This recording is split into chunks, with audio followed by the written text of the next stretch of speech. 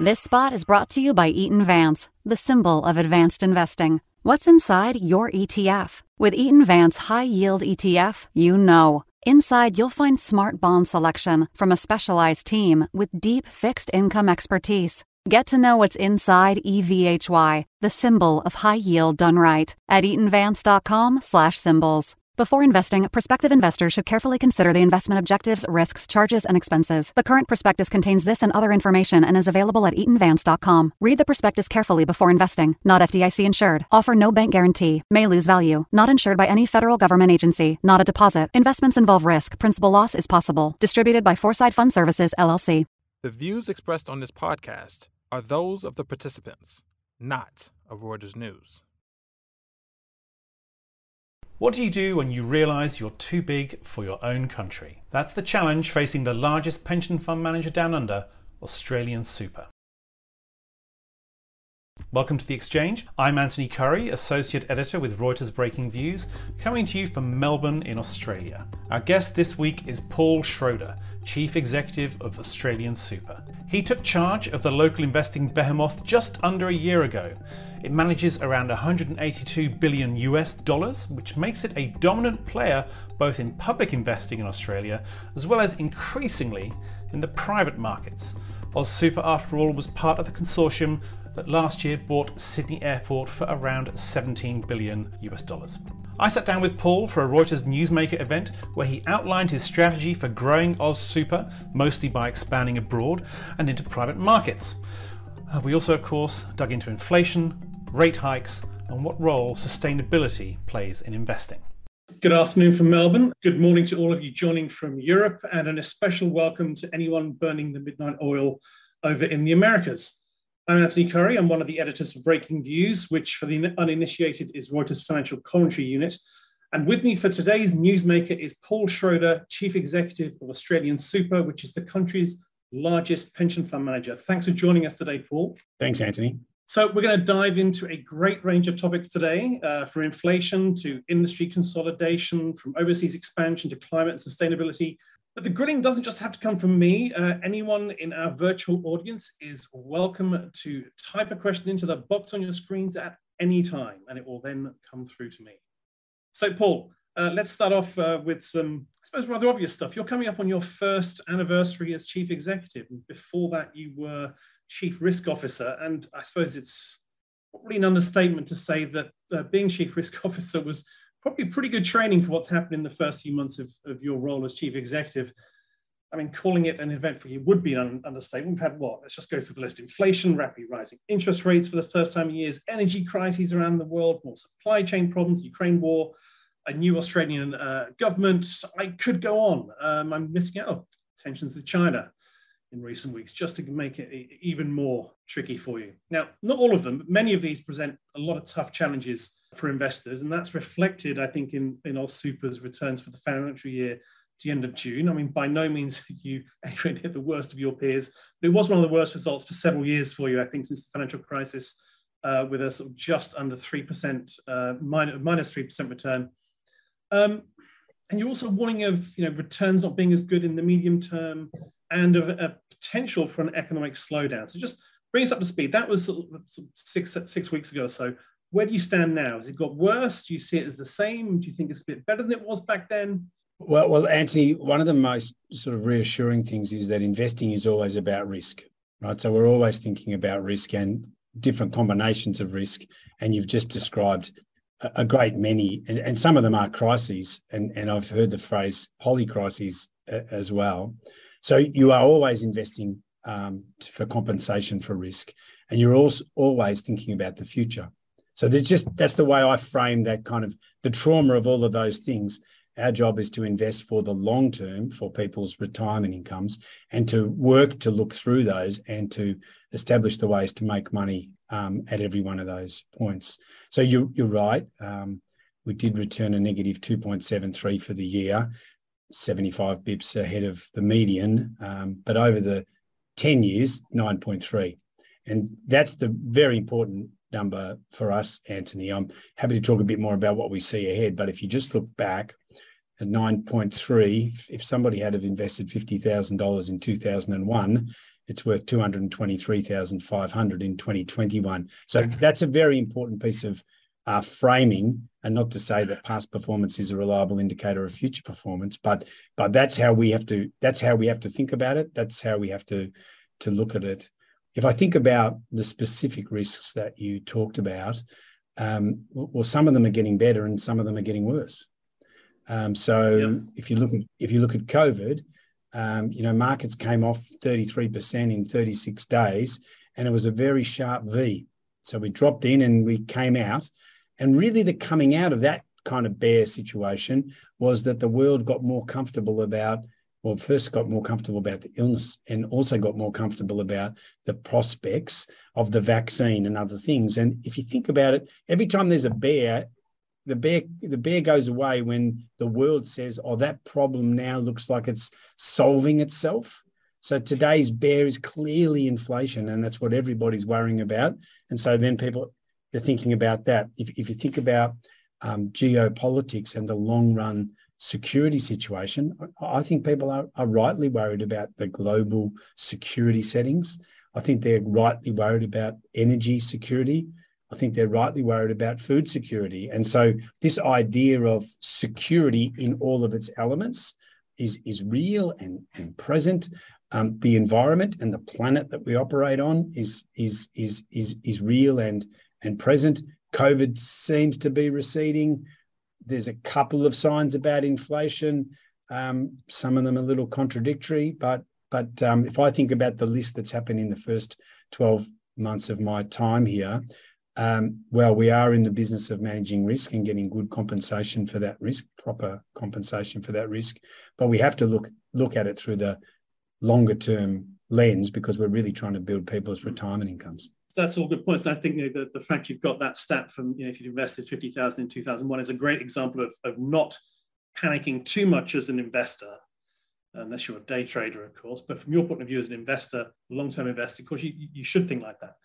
Nonetheless, what we're seeing for a lot of people in the markets, well, I mean, globally, not just in the markets, but everywhere, they're dealing with things they haven't really seen before. I mean, when's the last time that we in the Western world really have had to worry that much about energy security, or more importantly, food security, I suppose? And yet we're beginning to have to a bit. How are you adapting or thinking about how to change how you think about investing, given that some of the pressures we're seeing are, if not unusual or unheard of, certainly haven't been seen for quite some time? Inflation, many years, interest rate increases for a decade or more for most people in the Western world, at least. Is this changing how you're thinking about what you're doing for the next 2 or 3 years, despite what you're saying about longer term investing? Yeah, I think your point about, for example, I was at a meeting earlier this week with people who weren't born when inflation was at the levels it is now. Like literally were not born at that level of inflation. And so that's very challenging. Perhaps the most powerful message is humility. If we haven't lived through it for a very long time, then what are we drawing on? We're drawing on charts and history and record, but you need to approach these things with humility. Even as recently as today, if you look, there's a couple of charts emerging from the US. One about housing, a New York manufacturing chart. Both of them look like things are starting to slow quite rapidly, and there's a couple of other strong signs out of Europe as well. But no, look, inflation's running 3 times target. And so we take the view that you need to see some pretty strong signals over a sustained period to say that it's dealt with. There are those who are drifting out into the market now thinking, well, maybe the beast has been slain. That's possible. That's not our view. Our view is that there's some pretty tough times ahead. And do you think that the main way of dealing with that is going to continue to be interest rate increases? Is that what you're factoring in? Well, I think we have to give equal weight to all of the dimensions of tightening. So we've got to think about QT as well as we've got to think about interest rates. And of course, they have different effects and they impact asset prices differently. They affect households differently. So interest rates they hit Main Street, and quantitative tightening hits Wall Street a little bit more. We've just got to think about how governments might balance those two things. But We think we're in a tight environment. We think we're in a continually tightening environment. The question now is, what's the rate of that tightening? And is there a pivot around the corner for the Fed and other central banks? That's the sort of thing that we're mostly thinking about. We're mostly thinking that those big issues about the planet and about security, they're going to require multi-dimensional government, private, public funding, a whole lot of things that we haven't had a lot of great experience in, frankly, as a planet. But inflation, we know the tools, we know what people do. It's really a matter of, are we stomping on the brakes and crashing the car, or are we able to thread the needle and sort of extract a softer landing? That's really what's in our minds. And it's a tricky one, isn't it? Because I suppose, especially for a lot of your customers, that people like you and me who are just having our money invested on our behalf as individuals, especially if we have mortgages, we're looking at what's going on, thinking, well, the line seems to be, let's battle inflation by creating more inflation, by putting up interest rates, which doesn't seem very helpful for the man or woman on the street, right? Just looking at their mortgages and their pension funds. So, well, I'm guessing that's probably flowing through into the way they're dealing with you as well, isn't it? They're probably calling you up. Oh, that's true. And you see, some of the people participating today might consider themselves to be 100% investors, but most people are humans first and investors second. And so you've got to just think about all of the dimensions. So people are worried about job shortages across the planet. We're worried about supply chain problems. People are worried that their pays aren't rising fast enough to cope with inflation. Retirees are worried. You think the risk-free rate's rising, so maybe there's a little bit in that for them. But if your cost of living is exploding and you're not working anymore and returns are down a little bit. So yes, Anthony, we try and think about the member as the whole person. It's all their inputs and all their outputs, their entire experience. And that adds extra complexity because, as you say, markets correct and they swamp our call center and they deal with on the app. People are worried about their future, they ring us. During the GFC, we had one of the largest numbers of calls were people saying, am I going to lose my house? Now, that didn't have anything to do with us, but what had been reported in the media was markets are down and house prices are going to collapse. And people say, I better ring my super fund, pension fund in that case. So it is an extra, something we need to think about very carefully. But our primary job, our only job, is to make people the most risk-adjusted money, post-tax and post-fees, and then explain to them how that fits into their household balance sheet. Right. Are you spending a lot more time, I say you as a company, spending a lot more time on the app and on the phone with clients this year versus say last year? I mean, you've had a series of events over the past 3 years. Absolutely. It's been a really tough time for people. So there's the health issues, and then do I lose my job? Am I allowed to work? My contributions to my pension are going to drop off because I'm not working, those sort of things, as well as that pretty savage correction. Luckily, it was a V that time. Lots of calls then. People worry about those things. So yes, we've been, this organisation has 2.7 million members, but we had about 60 million interactions in the last 12 months from members on the app and in other ways. Phone calls to the call centre up about 3 times in the midst of those. That June correction, people are revisiting that June number maybe now, but at the time, people were hammering us, frankly. And rightly so, they were looking for reassurance. When you're looking for reassurance, or when you're looking to give it, are there, aside from the more obvious economic data you've already mentioned, are there other things you look for to say, look, this is maybe where there is a turning point? These are some of where there's softer numbers, or have you got your own sort of esoteric ways of looking at things, thinking, this is where markets turn that maybe don't get factored into things by the regular economists? Yeah, yes, I think there are a few of those. And one of the best pieces of information I was shared was, if everybody's watching the Fed, watch what the Fed's watching. And it's just really interesting kind of loop to say, well, we're watching what they're going to do. Well, what are they looking at? Well, it seems very clear to us that they're looking at vacancies per job, which are running at record highs, 2 to 1 in the US and slightly less in Australia and slightly less in the UK, but still very, very significant. And of course, they're looking at household consumption. A couple of the numbers we dig deeper into is how much disposable income do households have? How much of that old COVID injection is still there? Where are they against their mortgages? Because really a major correction is usually people run out of money. right? And whoever it is that runs out of money, whether it's the consumer or businesses. But if you look at earnings, business earnings look pretty good. Household budgets look, they're balanced. The balances look pretty good inside their households. But what we're looking for is signs that people are finding it harder, and that'll be we think the best indication that there'll be a real economy change. And it is kind of difficult because you and I are consciously considering, are we on the brink of something bad happening when unemployment is at ridiculous, uncharacteristically low levels? And so normally recessions are very employment related and very painful for individuals. But at the moment, maybe it's the hangover of the COVID injection of monetary and fiscal loosening and injections of money. Maybe it's that.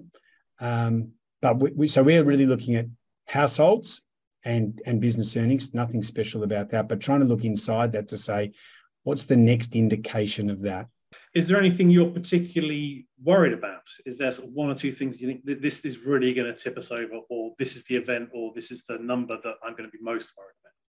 Yeah, well, there are some numbers that we worry about that I don't intend to share, but there are some particular numbers that we look at very, very carefully to use as triggers and monitors that things might be going either in favour of our hypothesis and our central thesis or against it. But I think we're really all just watching inflation and all the things that's inflation is the main and could be the only game, and of course the policy settings that respond to it. Okay, well, we may well come back to a couple more questions as they come in from the audience. By all means, please do keep throwing those questions in, guys, those who are watching. I just want to sort of turn a bit more to AustralianSuper's strategy now. Now, for those abroad who may not know, and I can't believe these people even exist, who may not know quite how superannuation funds work in Australia, you're the biggest. You've got about 260 billion Australian dollars, which is 180 billion US dollars in assets under management. I think the overall system of superannuation funds has about 3.4 trillion Aussie dollars, which according to the OECD makes it the fifth largest such pool of capital on the planet. So that's pretty hefty. Within Australia, though, that makes you very, very big, both as AustralianSuper, but also as an industry. And there are concerns about how that may distort the market, especially the stock market, given how relatively small it is compared to the industry. And I was just looking, I think yesterday it came out that AustralianSuper has just upped its stake, just by a little bit, but to 15.5% in basically a mining supplier company, Orica. Yeah. It's a 7 billion Aussie dollar company. That's something that you and some of your peers can easily do, right? 10% of that is not a lot of money. Also, you were involved in the take private of Sydney Airport, along with several other pension funds, super funds. How much do you consider whether the size of the industry relative to the Australian market is a problem? Every problem is an opportunity, Anthony. And the way we think about it is we are too big for Australia. So there's no question about that. More of our assets are managed outside Australia than they are inside. 6 or 7 of every 10 new dollars will be managed offshore, and we have a tremendous office in London with about 70 people there now, and on a way to sort of 150 or perhaps 200. A terrific office in New York with a particular focus on private equity, but also private credit. And so, yes, it's absolutely the case that unless we changed our model, we would end up having a bit of a performance drag or a diversification complexity, frankly. And so, yeah, we're very determined we consider ourselves a global investor with domestic beneficiaries. The name's AustralianSuper because we are investing for members of the fund in Australia, but very experienced and enthusiastic global investors in various markets. And really, we're 10 years into this process of having internalized our asset management process and now much more rapidly globalizing that. It is true we were far too Melbourne-centric and Australian orientated, but we're genuinely and in all of our fibres taking the view that we are a global investor for domestic beneficiaries, and hence the New York office, the London office. We have a presence in Beijing with 2.5 people there, And that's the beginning really of the expansion. And I think it might be useful for your listeners and those watching to just notice one difference. Most of the global pension funds are defined benefit plans, many of them in decline, and many of them with deep government connections and relationships. That's not our case at all. So we are a defined contribution plan, which has enormous advantages and agility that comes with that as an investor. And it's a private sector, privately owned entity through a trust structure. So some of the people participating today might think, well, what about the Canadian 8 or what about some of the big European plans? AustralianSuper is fundamentally different, and indeed the Australian system is that it was deliberately defined contribution, and it's the private provision of pension, and that does lend itself, because of strong inflows, for example, to be able to be comfortably overweight unlisted and infrastructure, for example, and that's quite a distinction with many of the large funds that your listeners would be familiar with. Yeah, that's true. I mean, just again, I suppose as background, I think at the moment the level is what everyone's employer has to contribute 10.5%. I think it currently is of salary or of annual pay, and that's going up every year till it hits 12%. So you have a wonderfully solid pool of capital coming in every year. Yes, that's utterly true. And the other advantage that this fund has is that we're rapidly growing market share as well. So you mentioned in Australian dollars, we're at $260 billion in members' assets, but we've also been running at around net $20 billion a year in inflows, and this year nearly 40 because of some mergers. So we have that advantage that there's a mandated growth in contributions, but people have choice as well. So we need to win the market share battle, but all the indications are that, we'll have a lot more capital to deploy, and in 5 years' time, we'll be a $350 billion US organisation, 500 thereabouts in Australian dollars, and that means much more exposure in New York to private equity, much more exposure to infrastructure, perhaps 2 or 3 times our current settings, double the size of the global equities exposure. So the fund is rapidly growing, and that we need to deploy that capital to manage our exposures to increase members' retirement benefits. Yeah, and at the moment, I look at you and I see a very big Australia company when we're talking about assets under management.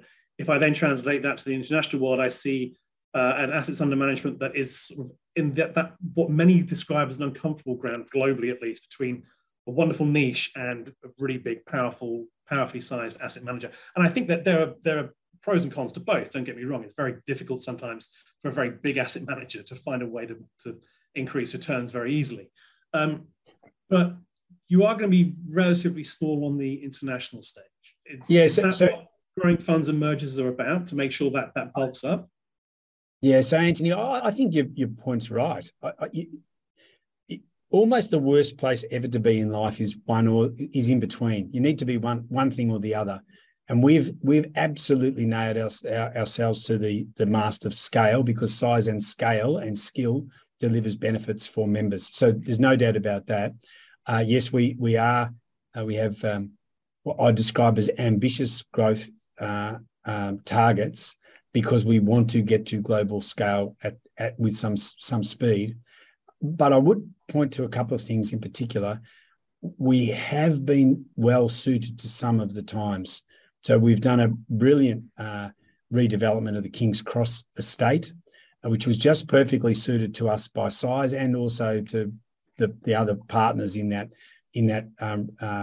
reconstruction and redevelopment, and also true of Canada Water, which is very important redevelopment that we're a significant participant in. But when I think about global scale, today we would be a mid-size global investor on the low side. Where do we want to be?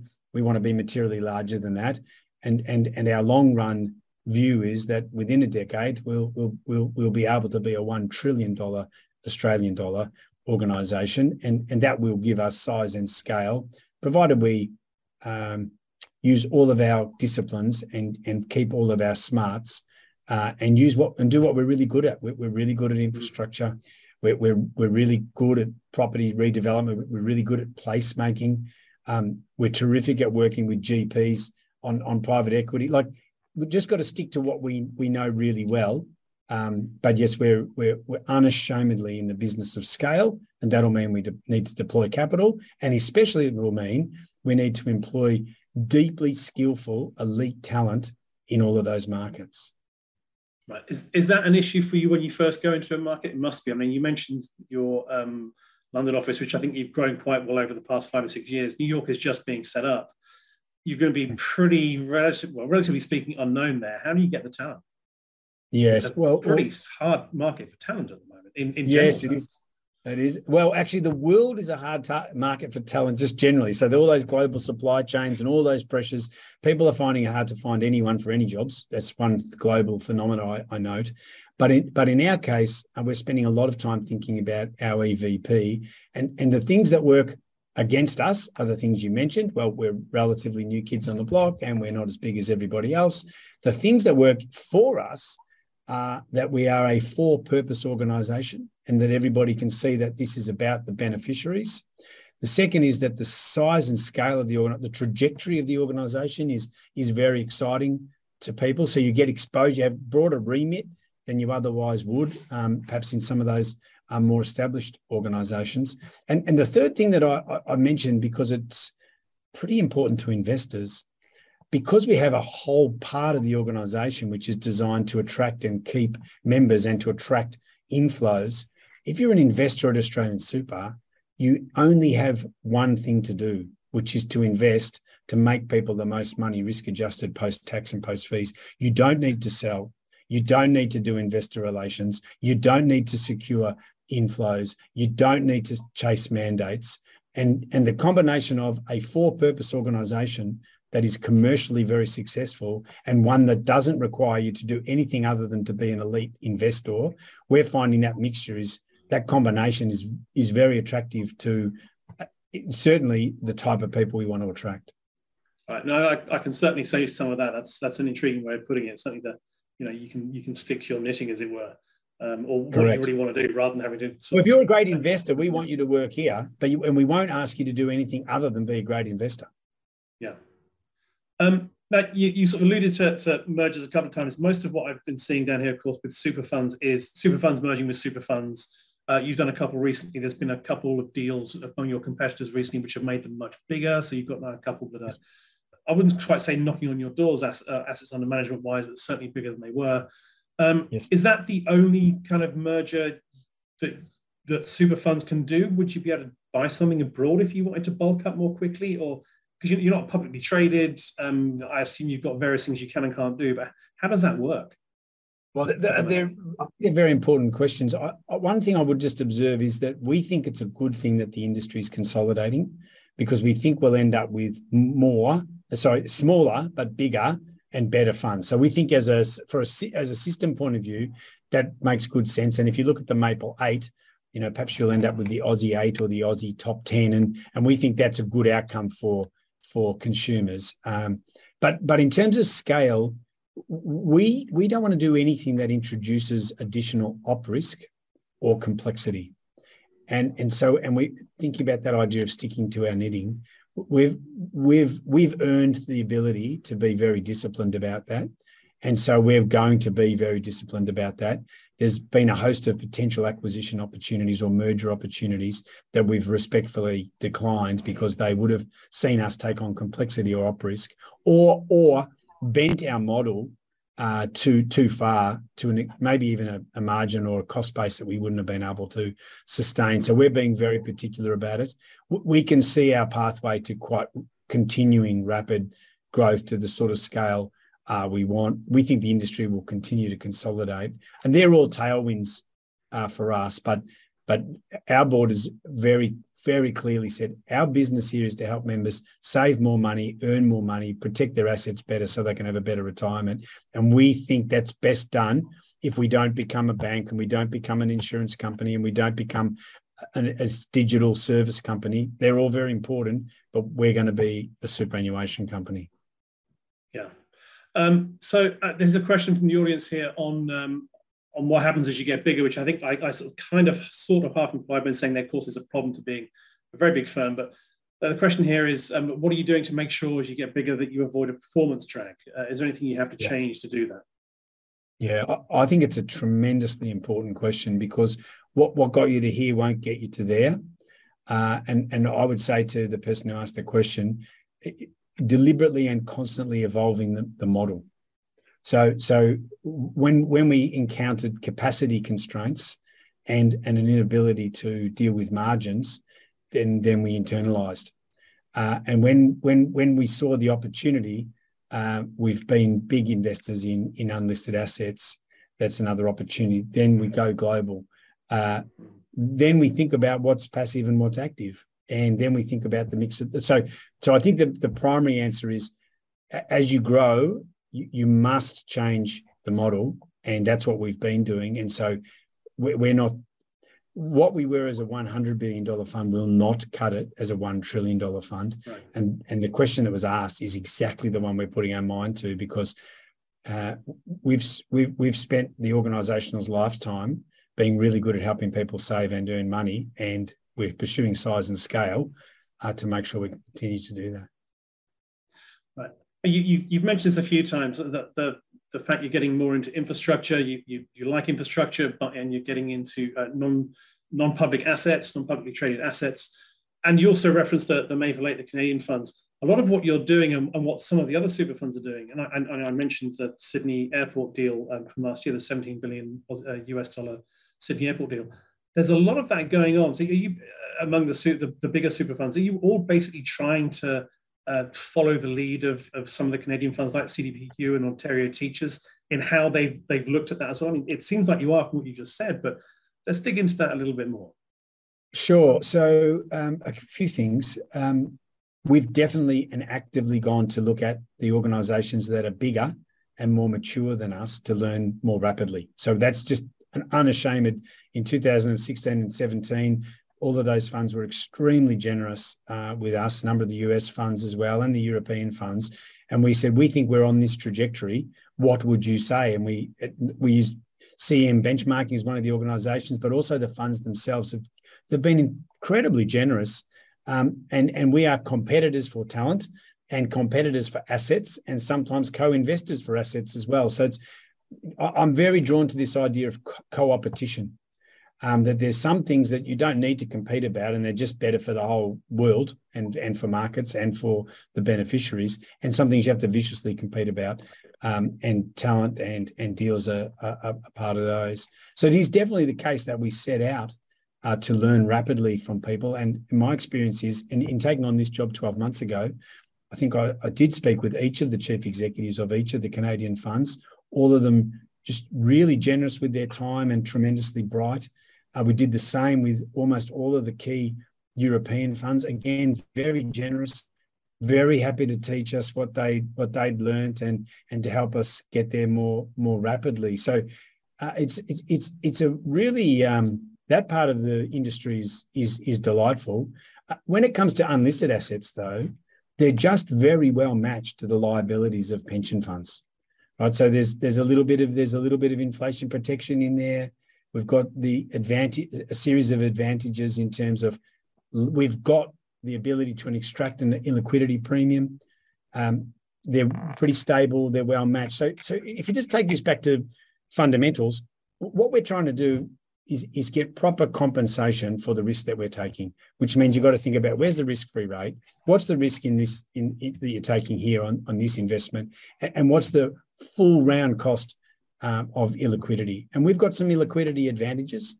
And so that does bring in, we've got liquidity advantages which allow us to extract some of those illiquidity premia. And that confirms that they're really well suited to us. And there's another question from the audience here as well, in terms of looking at these unlisted assets, and especially with economic headwinds now. You know, how do you deal with marking down those assets? We've seen a few good examples. I'm not sure they're quite the ones you're going to go after. One of the ones I saw recently was Klarna, the buy now pay later company up in the Sweden or certainly up in Northern Europe. Right. Those are probably not the kind of things you're taking private or buying in the private markets, but nonetheless, Sydney Airport's valuation is one that certainly suffered a lot, unsurprisingly, because of COVID. You're going to have other issues with infrastructure assets that you buy or other non-public assets. How do you deal with that? And this question asks, if they're not marked down properly, is there a risk that wealth is transferred from working members to retirees? I think the question has got the perfect question. It's a spot-on question. We see the issue of valuation as fundamentally important through the lens of member equity.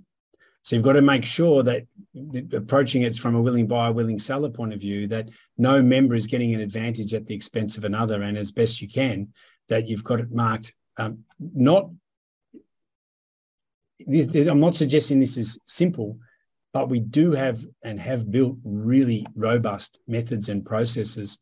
And actually the COVID period really taught us a great deal about that in terms of the valuation process, the crediting rate process, and making sure that you've got sufficient tension in that process, right? So you've got to have the asset class team's got a view about the asset, but if you're inside the deal, you've got your own bias towards that deal. And then you've got the independent valuer, and there's a limited number of independent valuers, and we use a proper rotation and what have you. But what we built inside was a really robust valuations capability, and then sitting over the top of that evaluations committee.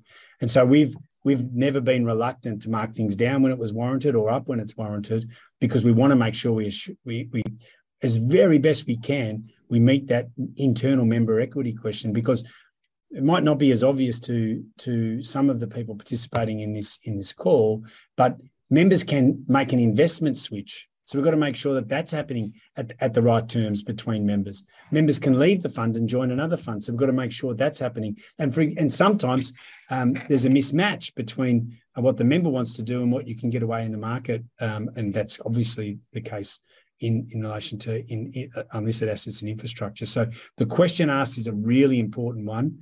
It's one that we have very robust processes that brings together the asset class plus the independent valuer plus the separate valuation expertise, and then crunches that through a governance process. So we thought our processes were okay and pretty good, actually, until in 2020 we had a really good mob come through and help us and say, well, what's world class on this, and had some good assistance from our auditors as well. But I feel very confident about the strength, the robustness of our process, and it's always in our interest to make sure that things are on our books as close as possible as what would a listed value be.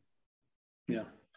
Now let's switch on to sustainability, climate change, environmental, social, and governance issues. Lots of different monikers for them, but it's a good question here actually from the audience again, which kind of ties back to the economic issues. How can you ensure that the focus on sustainability in the climate crisis doesn't slip given economic problems? I'd also add to that, I think we've also seen some pushback against dealing with climate issues from certain sections of certain parts of certain countries. I'm not sure how much of an impact that's having on investment, but it's certainly getting a lot of noise in the papers. So I think it's a good question from the person who sent that in. But the way I can be sure of that is that we don't think of ESG as separate from the valuation process. So it's not a nice to have. It's not an overlay. It's central to the process of establishing the quality of the asset and the valuation of the asset. And so if you just take that back just a step, if we're looking to acquire something, what do you want to do? You want to make sure that business knows how to make money, and you want to make sure that business has a really good leadership team with skills and capabilities, and that it's a quality operation. Well, that's you've got to put your mind to that, and that's got to do with ESG. And then you've got to think about how much you're paying for it, and what's the valuation. And you can't do a valuation without thinking about the E and the S and the G as well, because not only what's the quality of what you're getting, what's the price you're paying, all feeds into the valuation. And how valuable is it going to be in 6 months' time, and how valuable is it going to be in 3 years' time and in 10 years' time? Because we are, as an investor, trying to extract free cash flow to meet the risk that we're taking. And so if anybody thinks that they can do that with just stepping in or stepping out of ESG, or taking it as a fashion, or thinking, oh, things are tough at the moment, so I'll turn a blind eye to something. Well, nothing could be true further from the truth. The reality is you need to think about quality and price when you're valuing these things. And that's why our view is the ESG part is integrated into acquisition, into asset management, and into disposal. It is different when you're in the asset ownership phase, because the first bit is, would I buy this at this price, knowing everything I know about the risk and the quality and the opportunity? And would I sell this at this price, knowing everything I know about the risk and the opportunity? But in the middle, if I then, having chosen to buy it, then we take our stewardship really seriously and push companies about the credibility of their plans for net zero, the credibility of their strategic plans, the credibility of their succession plans, to ensure that we're going to meet our investment case and we're getting full value for the investment that we made at the start. So I think it's a worthwhile question, because I've heard people say, oh, well, there's global turmoil, let's just not worry about net zero. Well, that sounds to me to be a ridiculous proposition. I've heard people say, oh, we won't put any pressure on at the moment because things are tough. Well, that's exactly when you put the pressure on, because what we're talking about is the long-term value and value creation of a security. So that's I think that probably solves the follow-on I had on that, which was a lot of what you're saying, I think works very well for a company which you have bought outright. It does, though, for a company where you're a 5% holder, 3% holder, I can see companies saying, you know what, we've got to cut back on our expenditure, and guess what that means? That carbon emissions plan we had is going to have to be pushed back a year, or you know what, we were going to take less fresh water than we wanted than last year, but we're going to have to put that on hold because it's too expensive. We've got other things we've got to do. Is that where you get involved and say, guys, we've got to push back on this as one of your shareholders because? Sure. Well, we take the stewardship part and voting shares very, very seriously. But I just to talk about one reality, our principles are universal, our expectations are universal, but what we can expect to get from that is different depending on the point you made. If we own a little, or we own a lot, or we own the lot, right? So it's definitely the case that our ownership footprint brings more responsibilities, but also more opportunities. Yes, if we're people like us being on the register, because we take a very long-term view and we're patient capital and we back the management to do the right thing. And so people like us being on the register. But if we're on the register, we're not just passive about that. We take an active interest, because we are completely convinced that we're going to get to net zero by 2050 and probably much quicker. And the organisations that do that well across the scope 1, 2 and 3, they'll be the winners. And we want to be invested in winners to make more money, and not invested in losers to lose money. Right. Now, on the whole, I say the whole ESG debate, the issue that's come up recently, I think Elon Musk at Tesla has been particularly keen to belittle the whole idea of ESG investing. And frankly, I kind of somewhat agree with him. ESG investing has always been a tricky term for me. I rather like the idea that you fold those into your regular investing. It's part of what you should do. But nonetheless, he's pointed out, look at what we've done with environmental issues, and I can't believe we're not in X, Y, Z indices. The problem with Tesla, and I'm not expecting you to come back on Tesla necessarily, but the problem with Tesla, as I see it, is that the E is usually very good, although they do, seeing Musk laugh off water scarcity issues in Berlin last year was not particularly smart of him, and he got a bit of a pushback from shareholders recently. But generally, E, yes, we can agree, pretty good. On the S, there's been some issues at the factories, and on the G, having covered Tesla for years, the governance side of Tesla has always been a little bit wanting. How, when you're looking at ESG as an investor, one of many investors in a company, do you weigh up those three different pockets? And I appreciate it's not the only three things you're looking at. Yeah. If you're thinking about sustainability, that's what we've got. That's a tricky one to push through. Yeah, but we don't say E versus S versus G, right? So if you think about the lens I tried to bring to it, which is what's the quality of the asset and what's the valuation of the asset, it needs to be across all three of those. Incidentally, I found out today that a Tesla takes 50 kilograms of nickel, right? So if you're producing a Tesla, you need to understand your entire global supply chain. So it's impossible.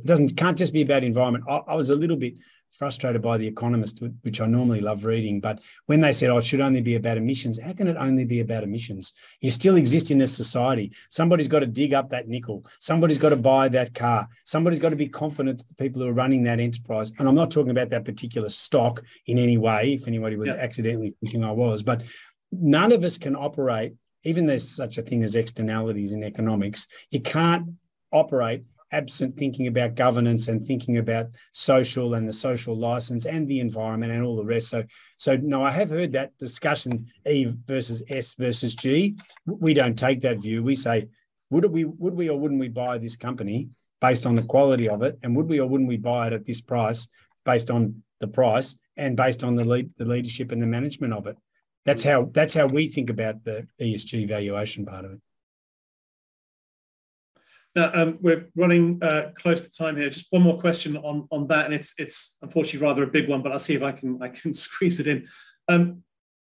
What should we be expecting? What do you as an investor expect from governments? I'm thinking in some respects it's about providing the pathway, providing surety of what's going to happen. So, investors are willing to put money to work for a while. But also, it's if I look at last week's bill out of the US, the weirdly named Inflation Reduction Bill, which is mostly about climate.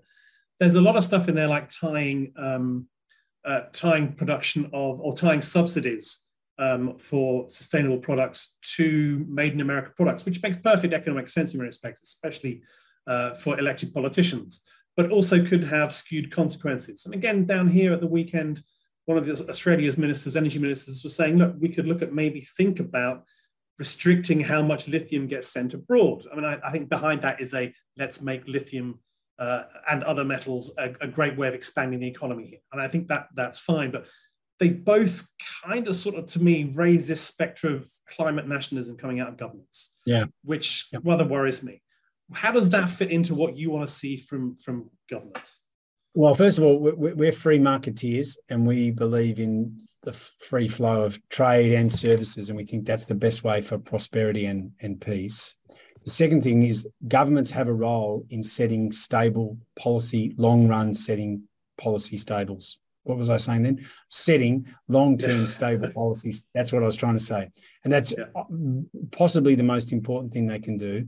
But if I also think about, say, the Biden administration, the Infrastructure Act, the Chips and Science, the Inflation Reduction Act, all three of those sort of indicate that government looks like it's more likely to start investing and spending. And that's good because those things need a government response. So, Anthony, my response would be having long-run stable policy settings is the most important thing government can do. And then along the way, they could make investments or also take some of the risk to make it more possible that other participants will also co-invest or invest somewhere in the life cycle. I think I've answered that as quickly as I could. That's exceptionally fantastically quickly done. Of course, we could go on for another, rest of the week probably about a lot of this, but we do have to wrap up now. Paul, thank you so much for joining us. It's been a fantastic journey to understand how you think about everything from expansion to markets to climate. So let me thank you again. And then to everyone else, to our viewers, thank you for all of your questions. I didn't get to all of them, but I hope I got a lot of the main ones in. We have more Reuters newsmakers coming up in the next few weeks, not least AstraZeneca Chief Executive Pascal Soriot, Philippine Central Bank Governor Felipe Medalla, and others. Please keep an eye on Reuters social media feeds and Refinitiv for more details. And with that, Paul Schroder, CEO of AustralianSuper, thanks so much again for coming on. Thanks, Anthony. That's it for this edition of The Exchange. Thanks to our producer, Thomas Schum, and thanks to you for tuning in. You can find this and our sister show, The Views Room, on Apple, Spotify, or wherever else you get your podcast kicks. And please do check out our columns every day at breakingviews.com. Until next time. This spot is brought to you by Eaton Vance, the symbol of advanced investing. What's inside your ETF? With Parametric Equity Premium Income ETF, you know. Inside, you'll find institutional expertise from a specialized team with deep derivatives experience. Get to know what's inside PAPI, the symbol of alternative income, at eatonvance.com/symbols. Before investing, prospective investors should carefully consider the investment objectives, risks, charges, and expenses. The current prospectus contains this and other information and is available at eatonvance.com. Read the prospectus carefully before investing. Not FDIC insured. Offer no bank guarantee. May lose value. Not insured by any federal government agency. Not a deposit. Investments involve risk. Principal loss is possible. Distributed by Foresight Fund Services, LLC.